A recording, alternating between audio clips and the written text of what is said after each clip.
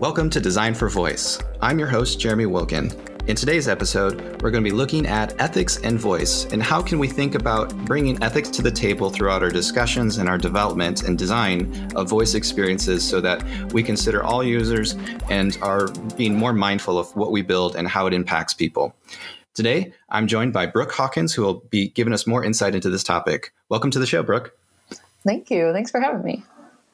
Why don't you give us a bit of your background and how you got to get into ethics and voice experiences? Sure. So for the majority of my career, I've been involved in the voice world, an ecosystem. And prior to that, I volunteered for AmeriCorps. So during that year, I actually did a Google-sponsored program where I was teaching nonprofits how to use technology to scale their work and do what they do better. So kind of from the get-go, I've always been interested in the intersection of technology, but used for kind of like social good or community building purposes. That's always kind of top of mind for me. So after that year, I kind of dove into the voice world, and I started working for a company based in Chicago called Emmy.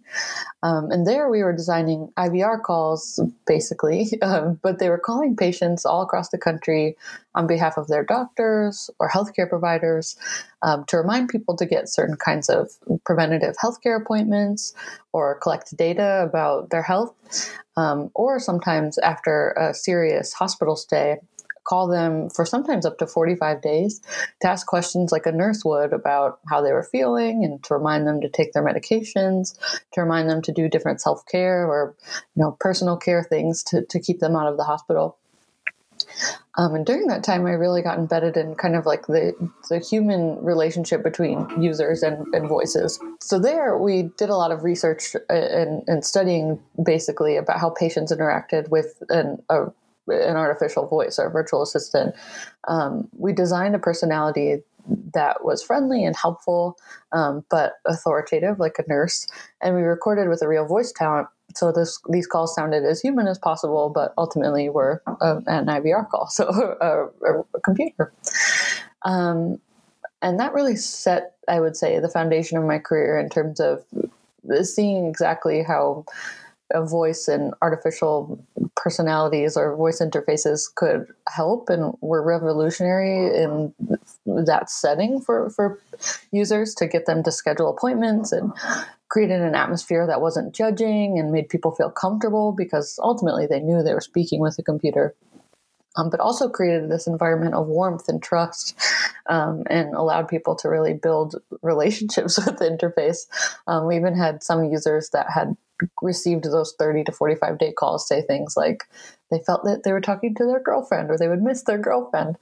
So that was a really interesting way to start my foray into voice. But during that time, Google and Alexa all launched their smart speakers. So the industry was kind of busting up and exploding into a more saturated voice ecosystem. People with IVR backgrounds obviously knew how to design for voice, and that kind of made me want to go see what else is out there. So then I got a job at Nuance Communications. I designed chatbots for different Fortune 500 companies and really got my feet and hands dirty with designing natural language interfaces for big companies. So seeing thousands and thousands of conversations come through and what customers had to ask and making sure that we were optimizing a conversation to always provide the correct answer for users.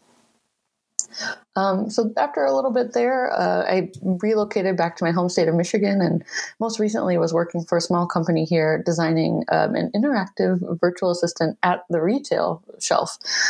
So kind of thinking about how voice can be useful outside of traditional contexts where we think of voice and actually embedding it into different physical experiences. Yeah, so kind of all over the spectrum of voice, but I think ultimately along the way, I'm always thinking about how users are building relationships with voice and ultimately as companies or as individuals shaping those experiences, what impact we're having on users and how we're kind of shaping their worlds in return.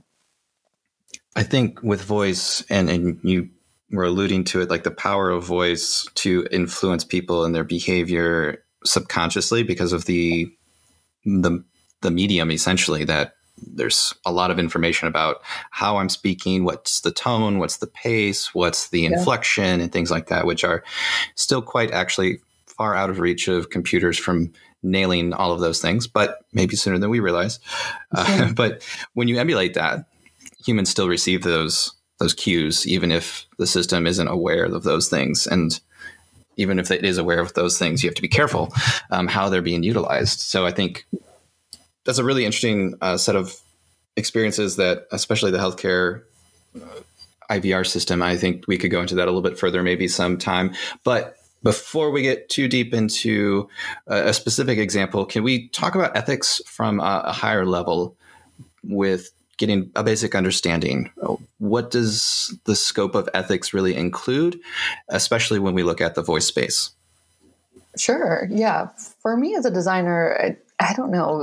I let ethics take over every single part of what I'm thinking about all the time. So sometimes it feels big, but I think other times it can be more actionable.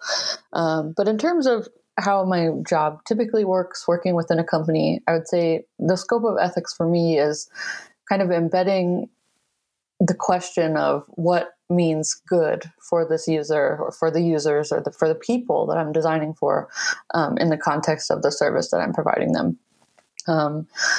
So definitely, I think a lot of us designers are, good people, and we always want to make sure that what we're designing is influencing people for the better. I think some obvious aspects of ethics are things like, is this interface easy to use? Am I making sure that I'm getting people information in a succinct and easy and accessible way, not preventing them from getting important information or access to certain things because of roadblocks in that way? And I think a lot of us are embedded in that primarily through the principles of UX design. Mm-hmm. But I think where my questions get a little deeper and where I'm trying to kind of push the industry and also people that I work with is kind of thinking about, aside from the designs that we're creating, kind of the ecosystem that we're within, and constantly kind of posing questions about what is the worst case scenario or kind of what is the most negative outcome of what we're creating, and then kind of pushing against that. So increasingly in my work, I'm finding that it's not just the role of the designer to ask those questions, but trying to involve higher up and other kind of lateral teams with these questions. So things like sales or things like our business and project and product managers to essentially think critically about even how we're framing our product in terms of, are we creating something that's actually useful to people? Is this infringing upon their access to things that may be more positive in some way, et cetera, et cetera. But basically kind of thinking about ethics as something the entire company and the product itself should be critically engaging with.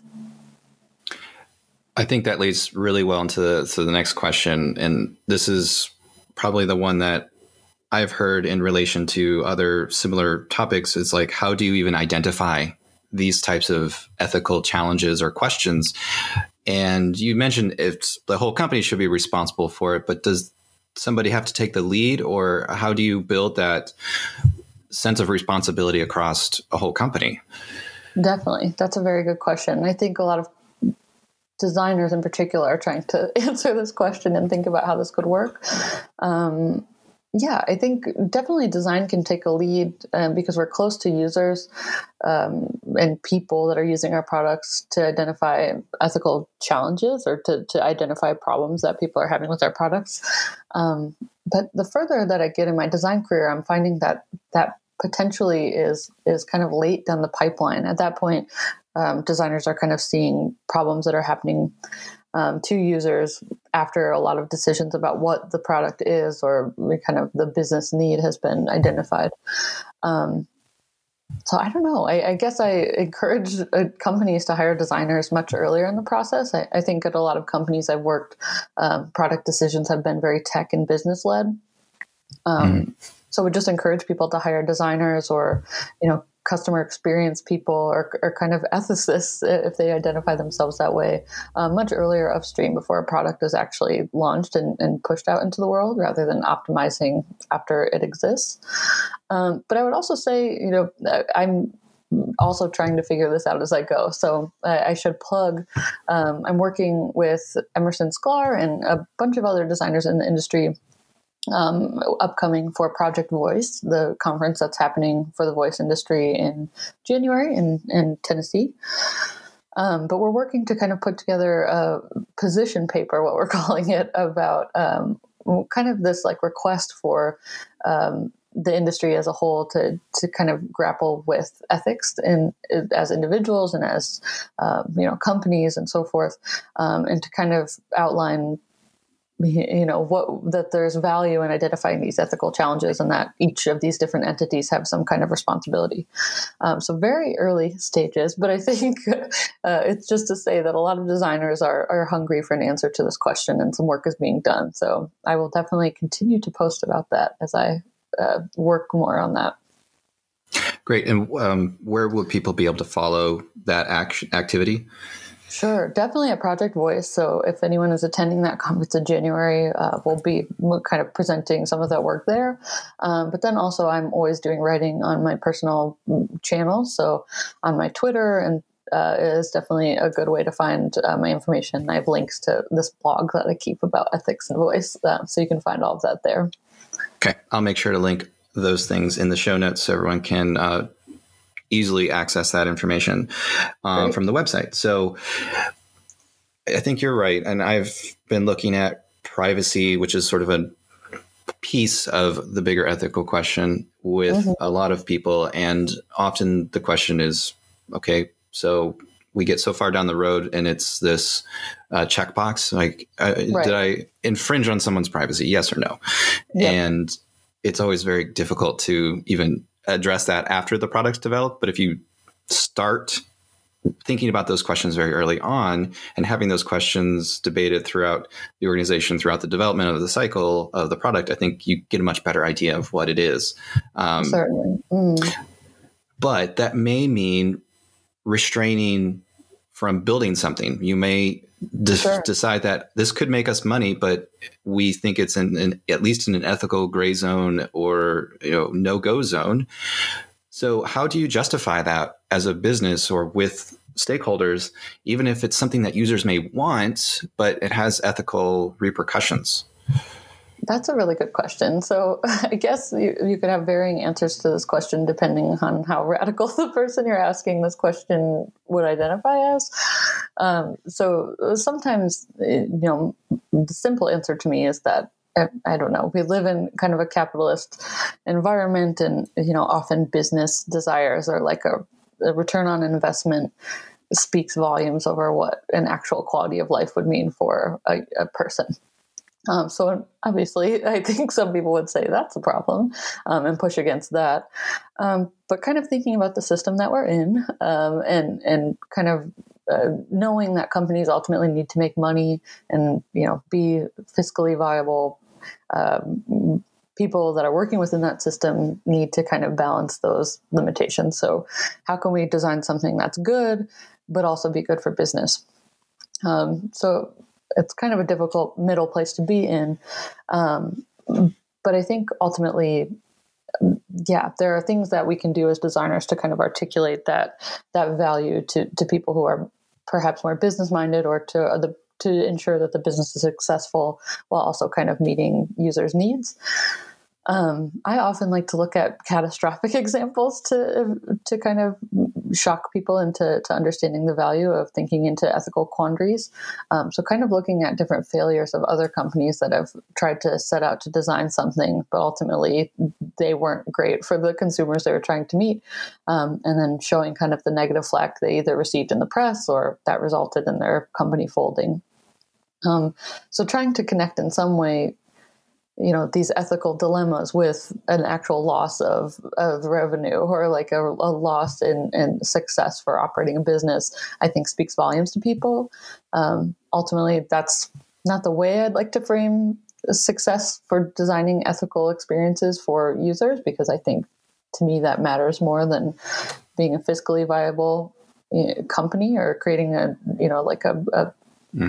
financially successful business. But I think while we're having those conversations, we can frame them in this way in order to have a seat at the table. And then ultimately, I think when there are more ethicists at the table, that are making these higher decisions, perhaps we can this is square one. Perhaps we can ask more complicated and be able to articulate for ethical quandaries in a more nuanced way after we're kind of creating this link between the loss of revenue and these ethical quandaries. So I hope that answers the question. That's a good avenue. The applying external pressure or from an external example is a really good example. And what it does is brings the conversation. And in my mind, a lot of that is about the conversation. And there's a couple of ways that you've mentioned that help drive that conversation. And it can be the designers that are pushing that. It could be the sales folks who are like, hey, we saw this fail over here. And let's talk about this.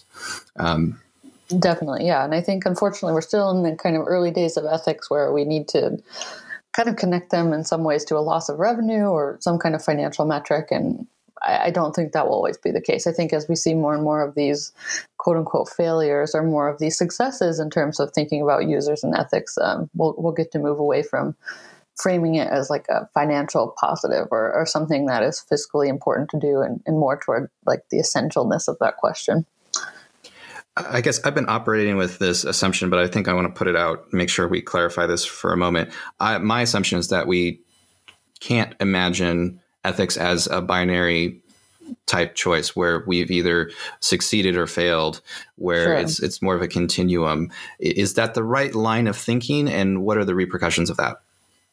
I think so. I mean, ultimately, I think we're always learning more. I do believe that ultimately we launch things and we learn from them, and failure is a type of feedback. So but there definitely are things to be learned when you're launching something, and ultimately you're going to learn a lot more about kind of failures that you've done after you've launched something. So I totally agree. I think in terms of ethics and where I'm at thinking about this stuff today, I think just getting more diverse perspectives earlier on to prevent some of those low-hanging fruit or kind of obvious ethical quandaries or problems is the best thing that we can do to prevent that now. So that's definitely something that I advocate for as well. Getting diverse perspectives at the table when design decisions are being made, and definitely doing due diligence to ensure that we're thinking through, as designers, all of the negative consequences of what we're designing, or all of the potential quandaries of what we're designing to avoid as much of that stuff as possible. But yeah, I totally agree. I think it's not a binary world and we're all going to make ethical mistakes. I think that's a part of being human. So we can kind of create principles for ourselves to do better. And I think that's important. Let's take a concrete example and just point out, obviously there's lots of ways to analyze this, but let's just take it from the example of a health voice app that would give you some basic information like WebMD or something of that nature to essentially give you that front line of, is this a cold? Could this be something else? And basic advice or information about what you might want to either follow up doing or maybe over-the-counter medicine, something like that. What are the potential things to consider in such an environment with either physical, emotional, or psychological outcomes that may result from using such a device? For sure. So I think as a roundtable of designers, if we're working on this, I would kind of start to point out ways that this interface could be helpful, and then ways that ultimately this interface could go awry. So unfortunately, my mind is going to the awry examples, and this is a lot like what I designed at Emmy. So this is kind of similar to the design process we would do there. But ultimately thinking about people talking to this nursing hotline in edge cases or situations where they have some sort of ailment or issue, and perhaps we're providing a wrong answer. I would call that an edge case. It's not a happy path. So determining kind of what that might look like if we provided an incorrect answer and they perceive that as truth, and then move forward with treatment that doesn't look great. So I would consider that an opportunity for our designers to think about content or ways to revise our suggestion or remind people to get a second opinion from a doctor or whatever it might be. Provide like a meter that shows how confident we are with that assessment to give people a little bit of comfort. But basically try to problem solve around something like that. I think also, and this is similar to something that I designed at Emmy, but sometimes people are interacting with these hotlines or things like this because they don't have access to free and low cost healthcare in general, or don't have access to a doctor that they can speak to. So perhaps they're interacting with this free nursing hotline because that is a replacement for that. So definitely thinking as much as possible about ways we can kind of link people to resources in their area if it necessitates doing so. So things like that. I think I would kind of, those are two off the top of my head, but I think sitting in a roundtable with designers, I would kind of look at this nursing hotline and think about these kind of edge cases or customers that are people that are going to interact with this interface and perhaps not just receive a successful response about what they're experiencing and then go on their way. But these kind of edge cases about what people might hit or what they might actually need aside from the basic service that we're providing, and how we can infuse that into our content and our logic as much as possible. I really like, and you keep circling to it, the edge cases, the negative case, the non-happy path, and what can go wrong. And I think I'm in a design group, and we often like to think about, all right, here's how we're going to delight our customer. Right. And make everybody happy, and it's going to be great. And we don't spend enough time saying, all right, when it all burns down, what are we left with? Yes. And where are they? What if, in some cases, you have to also think about the context. You know, it's one thing to build a little mobile app game and think about the ethics of that versus a health, which has far more, potentially far more damaging consequences, although games can also become, folks have had issues of addiction, or that's true. Yeah, there can be mental side effects of some games, and so it's not always like just healthcare and law related stuff is where we need to worry about ethics. It can actually bridge into any place, but definitely we definitely can think more about when everybody's in the wrong place. Where are we then, and what do we do about it? Exactly. Yeah. I love what you just mentioned in terms of things that exist outside of like law or healthcare. And I'm increasingly thinking about, I'm a musician in my free time. So kind of thinking about the ways in general that we access music and art through voice devices, and the algorithmed ways that we receive this content. So we're kind of based on our interests or our likes, we're getting content delivered directly to us, and kind of thinking about the negative aspects of that as well. There are consequences to, our we're receiving things that the algorithms know that we'll like and enjoy, but perhaps that's reducing our access to different artists or to different types of art or different types of music that we naturally maybe would have discovered at our local record shop by building relationships with people, but now are kind of relying on our Spotify weeklies to deliver us. So I completely agree. I think there are kind of quandaries to thinking about, like what communities are we kind of getting rid of when we're even doing something like designing for delight. Are the positives of the delight better than kind of the subtracting of the other things? And that's a really good example. And that's one I'm actually struggling with myself. I have younger children and they play music all the time through Google, and that's connected to a Spotify account because I was tired of it playing Disney music through my account. But then it thinks, in fact, this week, it gave me like 3 covers of the same Disney song in my Discover Weekly Spotify. I was like, this is not quite what I want, but that's less of a problem, as is that's going into the randomness of what's being played sometimes is out of my control and now is potentially being played on a smart speaker. I have the controls set and everything, but my idea of what's appropriate and what automated systems idea of what's appropriate don't always match. Definitely. And I have less insight into how those decisions are made. And so fortunately, we're at a point where we can keep good enough eye on it and have some playlists and things that sort of curate a few songs. But occasionally I hear a song that I think this is a remake of some not quite good sounding lyrics. Maybe they soften it for kids, but I'm like, that's not quite what I would have played. Yeah, definitely. So it's around us if we just stop and look at it. And sometimes we already feel those problems, but we don't necessarily put them in the framework of an ethical question. We just think, oh, this is really frustrating. How do I deal with this? But we can dig a little deeper. And maybe that's going back to the question of how do we identify these ethical challenges? Look at the things people want. Look at the things that people are frustrated by. Those might be cues for something deeper. Totally. Yeah. I think I'm thinking increasingly about that. My last position that I was working for was actually at an advertising agency, helping companies design for voice, and thinking about how to get basically their products and their branding out to consumers that are on voice. And yeah, that's rife with those ethical things that ultimately, there's a lot of delight in ordering things from Amazon or getting things quickly or doing online ordering or, getting things quickly. But ultimately, I think brands are thinking about how to monetize those experiences. And we're kind of entering this new world where you say something like, I'd like laundry detergent, and certain brands will always show up first. And yeah, what does that mean when your world and those kind of mundane choices are already made for you based on people at advertising agencies or people within these brands? So yeah, I think it definitely talking about the kind of the health and, these like meaty ethical questions are really good. But yeah, I think we're kind of getting into this ethereal world where even the simplest mundane choices are sort of starting to be made for us. And I'm trying to think about what that future looks like.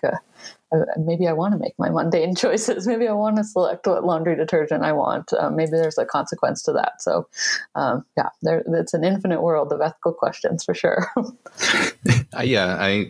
We could go on and on, I'm sure. But we're getting close to the end here. So I wanted to throw out one more topic real fast and get your thoughts on a little bit more tactical for folks who are building apps for like Google and Alexa. And they have only so much realm that they can control, right? There's still the base platform that they can't control, but then they have their surface area that they can manage. So based on your experience, what are some things that people should be considering building these voice experiences on top of those platforms? What kinds of things can they control, and what should they be thinking about? Well, ultimately, I think as a designer, you're still creating some kind of, the way that these experiences have been designed, you're still creating this little experience within a larger platform. So there are definitely things like making sure people understand where their data is going or what happens to their information when they're interacting with your app or skill. So I think those are good things for designers to have covered in their little experience.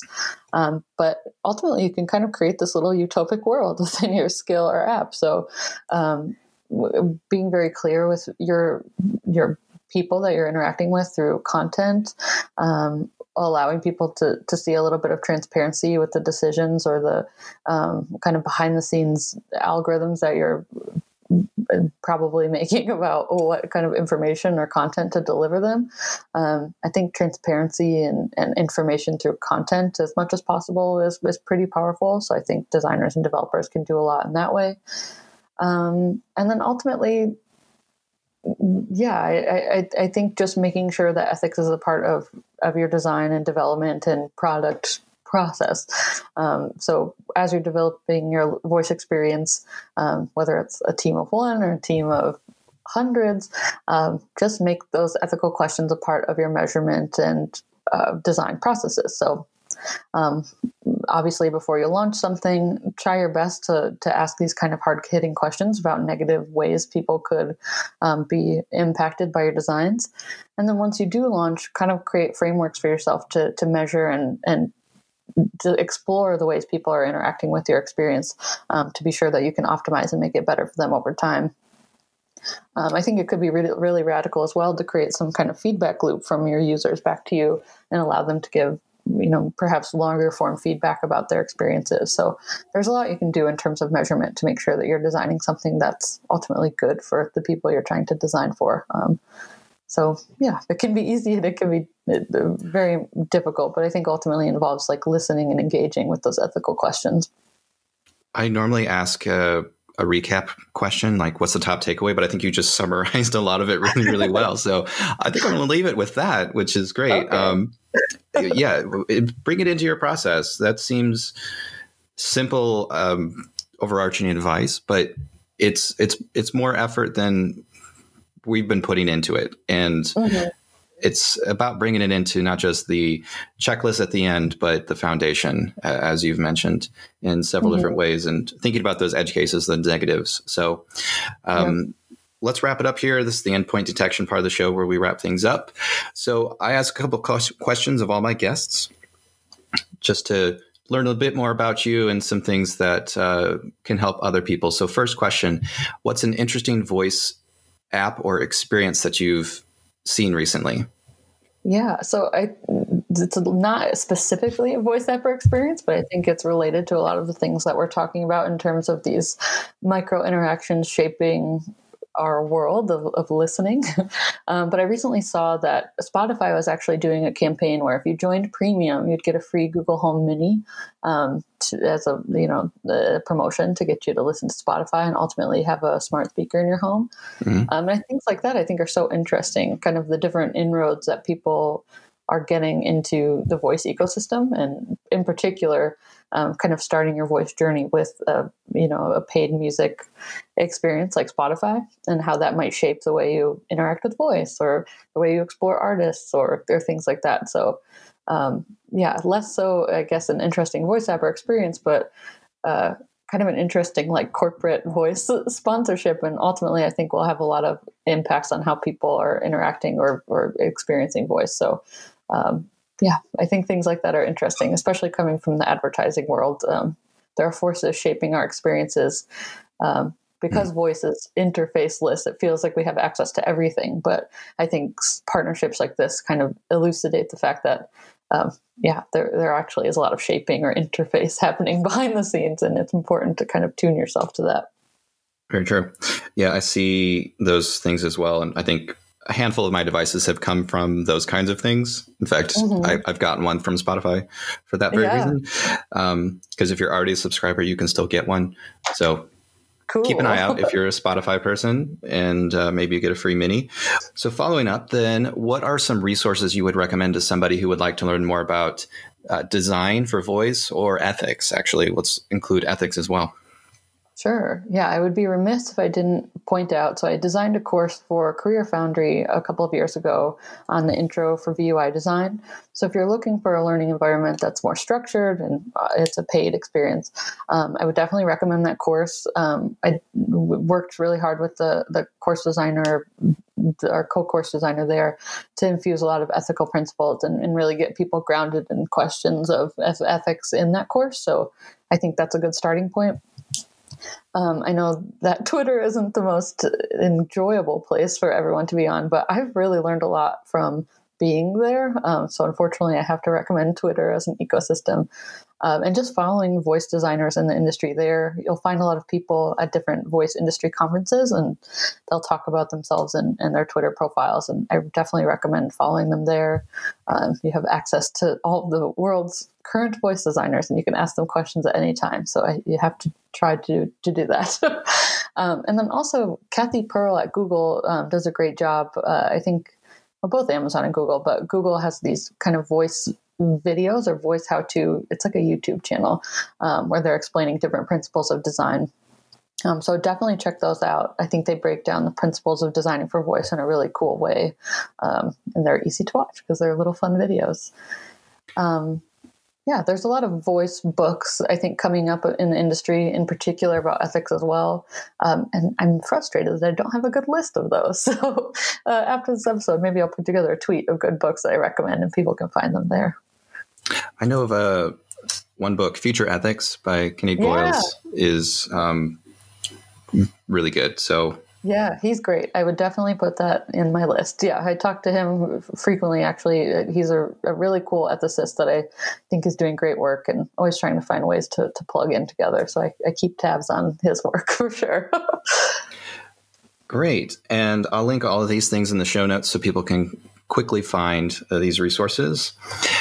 And before we close the show, how can people learn more about you and your work? So specifically, what's your Twitter account and things like that? Sure. So people can find me on social media and on LinkedIn. My Twitter handle is Brooke B. Hawkins. And I think LinkedIn is the same. So Brooke B. Hawkins. I do have a website where I not very well keep track of the projects that I'm working on, but it's brookehawkins.com. And yeah, increasingly doing writing about ethics and stuff. So I would stay tuned to the Twitter account. There'll be more coming soon. Excellent. Thank you so much for joining me today. I would love to dig into this even further, and I'm certain we'll have more shows on similar topics, but this was a really good overview, and I think we have a lot of actionable thoughts to put into practice, especially design. But I want to make sure to emphasize that developers and project managers, anybody, should be heeding these things as well and not just pushing it off to design. This is for everybody to take note of and to take action with. Definitely. I would agree. And as designers, know that other people in the room want this too. So you're not alone, or you don't need to have those times alone, frustrated, thinking you're the only ethicist in the room. Everybody wants to design good things. So more work can be done in groups. All right. Well, thank you very much for joining me today, Brooke. Thank you very much for having me. Thank you for listening to today's episode. And if you liked the show, please rate us on your favorite podcast player. All of the show notes are available on designforvoice.com.